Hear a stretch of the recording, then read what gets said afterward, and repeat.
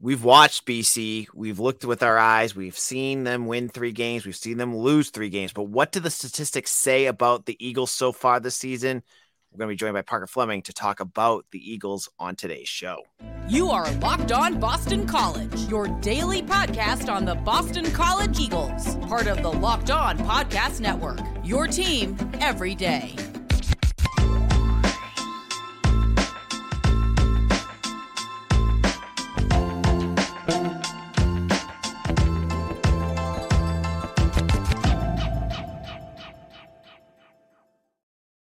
Hello, welcome. This is Locked On BC. I'm your host, AJ Black. Today's episode is brought to you by Jase Medical. Empower yourself when you purchase a Jase case, providing you with a personal supply of 5 antibiotics that treat 50-plus infections. Get yours today at jasemedical.com. That's JASE medical.com. All right, we are in bye week mode here, and we're looking at the first 6 games about Boston College. And we've talked about what we've seen with our eyes, but it's always another way to look at things with a statistical viewpoint. And Mitch is joining us today. Mitch, how's it going? Doing good. Very excited for this episode. Very excited to talk to our guest who offers a bit of a different viewpoint on this team. Not only as just being an independent observer, but, providing some new information that I think is going to be really informative. All right. And Mitch, do you want to just introduce him? Yeah, so we're joined by Parker Fleming, also known as at Stats of War on Twitter. Parker, how you doing tonight?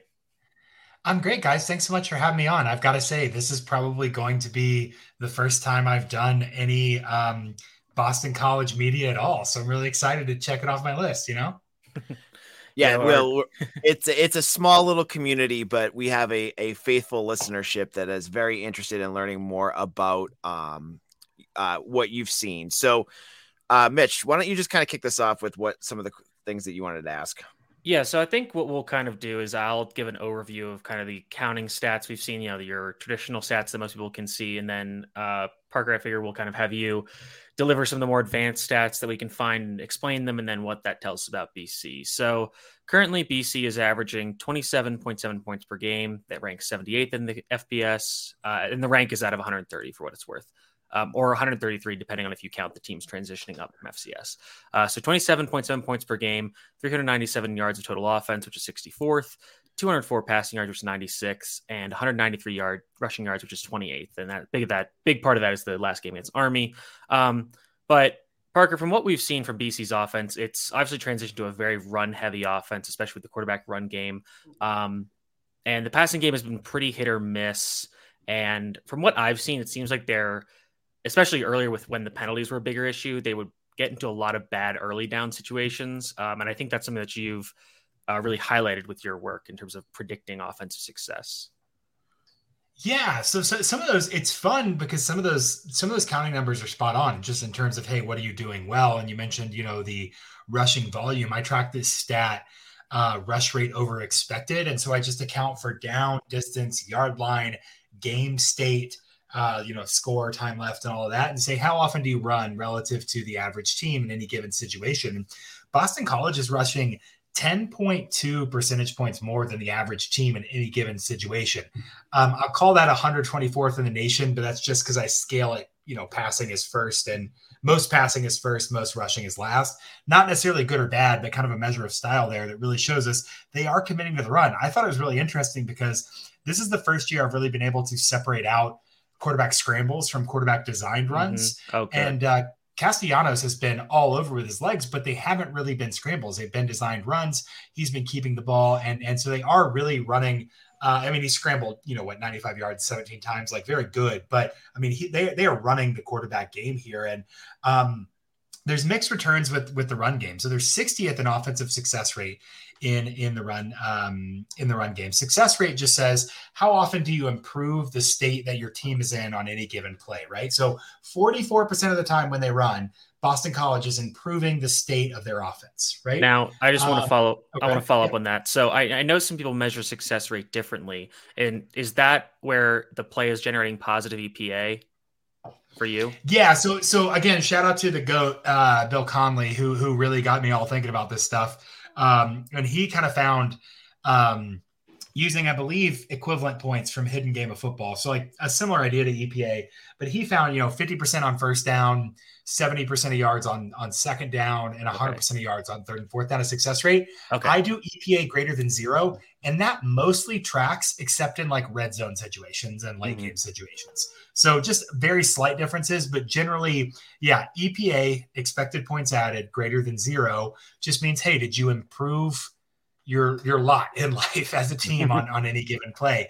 And so they're 60th in success rate, but they're 7th in EPA per rush. A little bit of a disparity there because the success rate is not opponent adjusted, but the EPA is. And so when they are successful in the run game, they're very explosive. So in terms of like true success, I think they're probably closer to 30th in the run game there. And then 7th in EPA per rush, they're popping off these explosive runs. And you can see a couple stats there that really bear that out. Castellanos, 3.13 yards after contact per attempt, 20 runs of 10 plus yards. And 5.9 yards per attempt overall. I mean, that's a very, very beefy run game for the quarterback there. So they definitely have some pop in the run game. And those stats kind of bear, that you mentioned, the total stats bear that out as well. When we look at the EPA and success rate, we can say, okay, when you have that outlay, when your EPA is higher than your success rate, we know you're struggling with down-to-down efficiency relatively. But when you are successful, you are making that count. And that seems to bear out in that BC offense. The other thing you mentioned, early downs, late downs, they have a huge, huge split. I think that's a super important facet of the game of college football. How do we think about what you do on early downs, how it sets you up on late downs, and then how you capitalize on those late downs here? Boston College is 108th in the nation in early downs EPA. That means on first and second down, they are 108th. In improving their state on third and fourth, or on first and second down. On third and fourth down, they're great. They're 27th in third and fourth down success rate, and I count that. If you convert on third or fourth down, I give you credit there. So and I think BC is still leading the country in fourth down attempts, because with how strong and experienced their offensive line is, if they're able to get into 4th and 2 or shorter, they're pretty much always going for it. Absolutely. And with the quarterback run game, it's really, really good. Reason some of that third and fourth down success rate is so good is, one, aggressiveness. There's going for the fourth downs, and you're going to get it if you go for it, right? 2, they're so bad on early downs that they're only getting, 2 or 3 yards on that first and second down. And so they're finding themselves in 3rd and 2, 4th and 1 kind of situations that are easier to convert. So you kind of have some selection issues there as well that really go to how do we what third down situation are we in, and then how do we convert it as well? So really, really, really rough on early downs. They're cleaning up a little bit on third and fourth down success, but a lot of that is just the state that they're in and the fact that they are going for it. Yeah, and I wonder how much of that is affected by penalties, because I'm not sure how much. I assume you don't watch. I know your bio says you don't watch the games, but I don't know how much BC you're watching. But in the first 3 games, they struggled a lot with penalties, and a lot of them were false starts, and because they were having issues with the cadence, with Castellanos learning how to, read out a cadence instead of just having a clap cadence. So that was a big part of it. And I wonder how much of that has been, I don't assume you to know, I'm just speculating here. I wonder how much that has changed in the last few weeks when they've been able to reduce those penalties on usually first and second down, where you have those false starts and illegal formations and whatever. Yeah, absolutely. And I will say, just in terms of my stat, one, I do watch a lot of games, but I don't watch every game because there's 60 of them in a weekend. Yeah, for sure. I did watch the Florida State game, and I was like, man, I love like a hating ass Boston College. I want them to be feisty. Like, that's very fun. But yeah, that brings up a good point. And I throw out penalty plays entirely. And there's probably some signal and like pass interference, specifically on offense. Like, you think about Tennessee last year, or who's really, really struggling with it. Speaking of ACC and small religiously adjacent schools, SMU is getting worked this year because they don't have Rashee Rice, who was so good at getting pass interference last year. And so the way that shows up for me, though, is if you're getting, consistently false start or holding on first down, well, hey, you got to get 20 yards. Like, the EPA from 1st and 20, like, to get positive EPA, it gets so much harder there. So we see that in the success rate. We see that in EPA per play because you put yourself in a worse position. So capturing some of that a little bit, but definitely teams can improve over the season, and that can make a big difference. All right. In a moment, I'm going to have Parker and Mitch. We're going to chat about the defense, which has been a little bit more suspect for BC. We'll get into that in just a moment. Now, if you are in the process of looking for medication, I am going to tell you about the Jase Case, because Jase Case is providing you with 5 life-saving antibiotics. You can get your Jase Case wherever on jasemedical.com. Everyone should be empowered to care for themselves and their loved ones during the unexpected. That's why Jase Medical offers the Jase Case. The Jase Case provides 5 life-saving antibiotics for emergency use and gives you a peace of mind so that you are not just hoping that you have access to the medication in an emergency. Jase Medical makes sure you have the medication in hand. Jase Medical is simple. They handle everything from the online evaluation to licensed pharmacy medication delivery and ongoing consultation and care. Don't get caught unprepared. Get $20 off on these life-saving antibiotics today from Jase Medical by using my code LOCKEDON at checkout on jasemedical.com. That's JASE medical.com. All right. Locked On BC, AJ Black. I'm here with Mitch and Parker Fleming, and we're talking statistical backings, statistical analysis of what BC is doing. And one of the most frustrating parts about BC, we've talked about the offense. We looked at how the rushing game has been effective. We have not talked about the defense yet. And Mitch, is there a specific statistics you wanted to ask about with Parker? Yeah, so there is one. I'll preface it with the counting stats for defense and then get into the one I really want to talk about. So BC is allowing 31.7 points per game, which is tied for 106th. They're allowing 373 yards of offense, which is tied for 72nd, 210 passing yards, which is 45th, and 162 rushing yards, which is 93rd. But they are allowing a red zone conversion rate, which is the percentage of drives that get into the red zone, how many of them end in touchdown, of 95.7%, which is tied for 124th. So really bad. But Parker, you have a stat called ECHL that I am very much fascinated by, and I think would be really informative for our listeners to hear about. And I would imagine that BC is also quite bad in ECHL rate as well. Oh, I think we lost Parker for a second. I muted myself during the ad read so I could preserve the vibe. My bad. I'm here. Yeah. So ECHL is like the best dumb stat in college football. And I'll briefly just kind of overview what it is. Really, it got born out of the idea that like time of possession just annoys the ever-loving bejesus out of me, because it's not like it's not a good measure of really what happened in the game. I think about the villain origin story for ECHL is the 2019 Belk Bowl, I think it was, and it was Wisconsin versus Wake Forest. Mm-hmm. And Wisconsin doubled up Wake Forest in yardage. Wake Forest doubled up Wisconsin in yardage. Wake Forest had like 2-to-1 time of possession, all this domination. And Wisconsin beat them by like multiple scores because Wake Forest turned the ball over and kept going 3 and out. It was like absolutely terrible. It was one of the biggest examples of time of possession one way and actual game result there. And so I started thinking about like, it really doesn't matter so much how long your possessions are. It matters more so like what you do with your possessions, right? And so what ECHL does is just look at how often do you create a quality possession? And it's defined as like the probability that you score is more likely than not. Mm-hmm. And that roughly correlates to like a first down inside the 37.5 yard line for teams on offense, although it changes a little bit based on like who you're playing and level adjustments and all that. But generally, it just kind of says like, did you put yourself in a position to score? And then what we can do is do a couple things with that. One, we can look at the ratio of those possessions, right? How much of the quality possessions in the game did you control? That tells me a lot more than time of possession, right? 2, we can look at the rate. How often on offense and defense are you creating those quality possessions? And we can look at points per quality possession, points per ECHL, and say how often are you, or what are you doing when you get those possessions? That also accounts for, I don't know if I said it out loud, like big play touchdowns. You get credit for that as well because those are good. Even though they're a little bit random, you still did a good job on that. So Boston College's defense is in a weird position because they're 64th in ECHL rate. They're allowing a quality possession from the opponent on 38.3% of drives, right?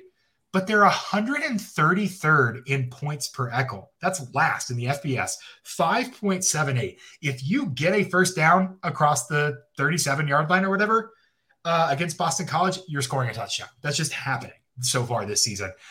They've been really, really bad at allowing teams to finish drives. And that's really hard because your defense can, present or prevent a quality possession on 2 out of 3 drives, but that third one's still a touchdown. You're going to get outpaced. That speaks to a couple things. When the field gets short, Boston College really, really struggles to defend. And they're really getting worked in kind of those short field situations. It also speaks to, or it's also kind of a byproduct of the fact that there are 99th in starting field position allowed. They're letting opponents start at their own 29-yard line. So you have a shorter field for the defense, and those teams are scoring really, really well when they get the quality possession. It's a rough scene for sure. Yeah, their punting game, I think, is just taking a big step backwards this year. Neither punter is doing a really good job of getting a lot of distance on the kicks. I think the other thing a lot of people are questioning about BC's defense is, and this kind of plays into what you're saying about Eckel, is they seem to be allowing a lot of explosive plays, especially in the passing game. And I think as somebody who's studied this team, there's a lot of factors. One is the lack of a pass rush. The other is just the way they scheme up the defense by having a very man-heavy scheme with single high that can allow that, creates one-on-ones on the outside that most college quarterbacks struggle to hit. But if they have a lot of time in the pocket, then it makes it a lot easier. So I'm curious as to what kind of the numbers tell us about BC's ability or lack thereof to limit offense's explosive plays. Yeah, so they are 123rd in defensive success rate allowed in the pass game, which is not great. And then they're 124th in EPA per pass allowed. So expected points added per pass, right? Kind of a measure of explosiveness. How successful were you when you were successful? And that absolutely is borne out there. They're really, really struggling to limit those explosives. They're letting up a lot of successes, and they're letting up a lot of chunk plays in the pass game right there. Another thing that highlights really kind of the disparity or how much this pass game has struggled is their EPA per rush allowed, like their defensive rushing success rate, is 68th in the nation, 67th in the nation. And so when you see a big split, like 67th to 124th, you have to think about these selection issues. Teams are lining up against BC and saying, dude, why would we ever run against you? Like, we can pass and kind of do whatever we want. So why would we run? That artificially inflates that rushing EPA per play, because then you're only rushing in these obvious situations where you're trying to pick up 2 yards and the EPA is going to be really, really low. So kind of the selection issue between when teams are choosing to pass and rush is really, really bringing those stats down. And that's something you can't really see in like the aggregate numbers, right? You're going to say, oh, they're not giving up as many rush yards. They're giving up more pass yards. Their pass defense is worse. And I would say, no, I think it's all pretty equally bad. I think that they're getting picked on the pass game because, like, if I can pass on you, why would I not do that, right? And so I think that's the situation that they're in. Yeah, that was definitely the case in the Louisville game where, it was bombs away for pretty much the entire first half. And they didn't really run the ball, super consistently but they had 2 explosive run plays, including that fake kneel down. And then the other times like you said, it was like, 2nd and 2, and then they would run it and get it to be easy. But yeah, that definitely tracks. All right, we'll be back. We're going to finish up our conversation with Parker Fleming to discuss. Mitch has a few more statistical analysis points that he wants to get into with BC, and we'll get into that in our final segment. Now, Prize Picks is the largest independently owned fantasy sports that you can find out there. It's the most fun I've had, winning up to 25 times my money this football season. You just select 2 or more players, pick more or less than their projected stats, and boom, place your entry. You're good to go. This week, Prize Picks, I saw some really good selections there with unders for Mac Jones and unders with a lot of other quarterbacks that you may think be struggling. You just pick those, you go in, you pick, you win. It's very easy to use. I love it. Make sure to go to prizepicks.com/lockedoncollege and use code LockedOnCollege for a first deposit match up to $100. Again, go to prizepicks.com/lockedoncollege and use code LockedOnCollege for a first deposit match up to $100. All right, wrapping things up here with Parker Fleming. I got a question for Parker, more on his own background. Parker, how did you get into your love and understanding of statistics like this? Yeah, would you believe me if I told you I was a religion major undergrad? Nope. Yeah, I really have always liked keeping score with baseball and stuff, and just really thought, I think that there's a lot of it's a way to interpret the world for me. And I was a religion major undergrad, liked kind of the systematic aspect of it, decided I want to go back to grad school and get a more technical kind of degree. So I did some grad degrees in economics, and I took a bunch of boring math classes. And really the only way that I could survive those boring math classes was to start to think about, like, how do I apply this to football? How do I get into this here? And that kind of helped me click. So, in one way, that's kind of how. Another way is I just try to ask and answer interesting questions about football. Like, I like football a lot and I want to know about it. I want to know more about it. And that's kind of the way I interpret the world. And so I just kind of said, hey, what would I need to know to better understand this situation? And then I started learning the tools and skills to kind of answer those questions convincingly. So a little bit of boredom, a little bit of aloofness, a little bit of wandering, a little bit of, hey, I just kind of wanted to know. And that's how I ended up here. I think our brains work very similarly, Parker. As another former humanities major who turned into sports, or who's now doing something with sports analytics. But so some of our last questions. One, I want to ask: are there any of these statistics that BC's obviously really struggling, especially on defense? The offense is a little better thanks to the run game, but I guess more specifically on defense, are there any of these stats that you would say, I guess, can be really affected by like a team changing performance, or is BC doomed to this for the rest of the season? Yeah, I thought you were gonna. I used to do a TCU podcast, and we would say before he had his Heisman breakout, we were big Max Duggan defenders, and we would have people on the podcast, and we would say nice things about Max Duggan, and we put some people in awkward positions because they were like, he's bad right now. So I thought you were going to say nice things about BC's defense. And I was going to be like, I don't know. No, believe me. I know there aren't many things to say. I'm not going to make you do what I try to do every week. Yeah. I think if I'm looking at this, a couple areas that I believe are controllable, that are within the grasp of a team, given a talent level, given a coaching structure, given a system. A couple of those things are, early downs on EPA. They're 129th in early downs EPA. And I don't think that is so much that it's open and they don't know what to do. Like, when context doesn't dictate, are you going to run or pass? I think a lot of that is just because maybe they're not keying in enough on the pass. Maybe they're a little bit slow to pick up on the idea that, like, there is no credible threat of a run because teams are just not going to run against you. They're going to pass. So I think they can make some gains there in that. Field position, obviously, you mentioned the punting game. I feel like field position is very much in a team's control there. And the longer field you make a defense walk or an offense walk down, the harder it is for them to score. And so those two things are really in control of are really in a defense's control. I think it's hard with like a fixed level of athleticism to do a whole lot about, like, what do you do when you get into a scoring opportunity? Because a lot of time there's scheme and there's coaching and there's athleticism in those short fields that really, really matter. And it's just hard to change those in season, but you can do things in, like, hey, can we get them starting in further back positions? Can we get them off kilter in early downs to try and make it harder for them to string together drives? Those are the things that I think could potentially be changed in season. And so kind of off that point, and actually to flip it, BC recently had to make a switch with their punt returner. And the previous guy was kind of just letting balls bounce. And I feel like there was a ton of hidden yardage that got lost there. But then when they made the switch, it seemed to really turn things around, minus the Army game when it was played in a monsoon. But I'm kind of wondering, is that the same way for offense? And then also, I think we might not have touched on BC's echo rate when they have the ball, and I would be curious about that. Yeah. So I would say if you're a favorite, don't field the punt, right? The only good thing that can happen, the only thing that can happen when you try to field a punt is either you're obviously better than someone and you're going to score anyway. You don't need the special teams play, or you're going to fumble it, right? Mm-hmm. But when you're a dog like BC is, hey man, we need the positive variance, right? We need weirdness to happen there. So absolutely field the punt. I like that phrase, lost yardage. BC so they're 107th in starting field position. Not great. That's got to improve, right? Because again, longer field, harder to score. But in terms of echo rate, they're 64th in generating quality possessions. 44.4% of their drives end up in a quality possession. Now, the stat I'm about to say is a little misleading, and I'll contextualize why.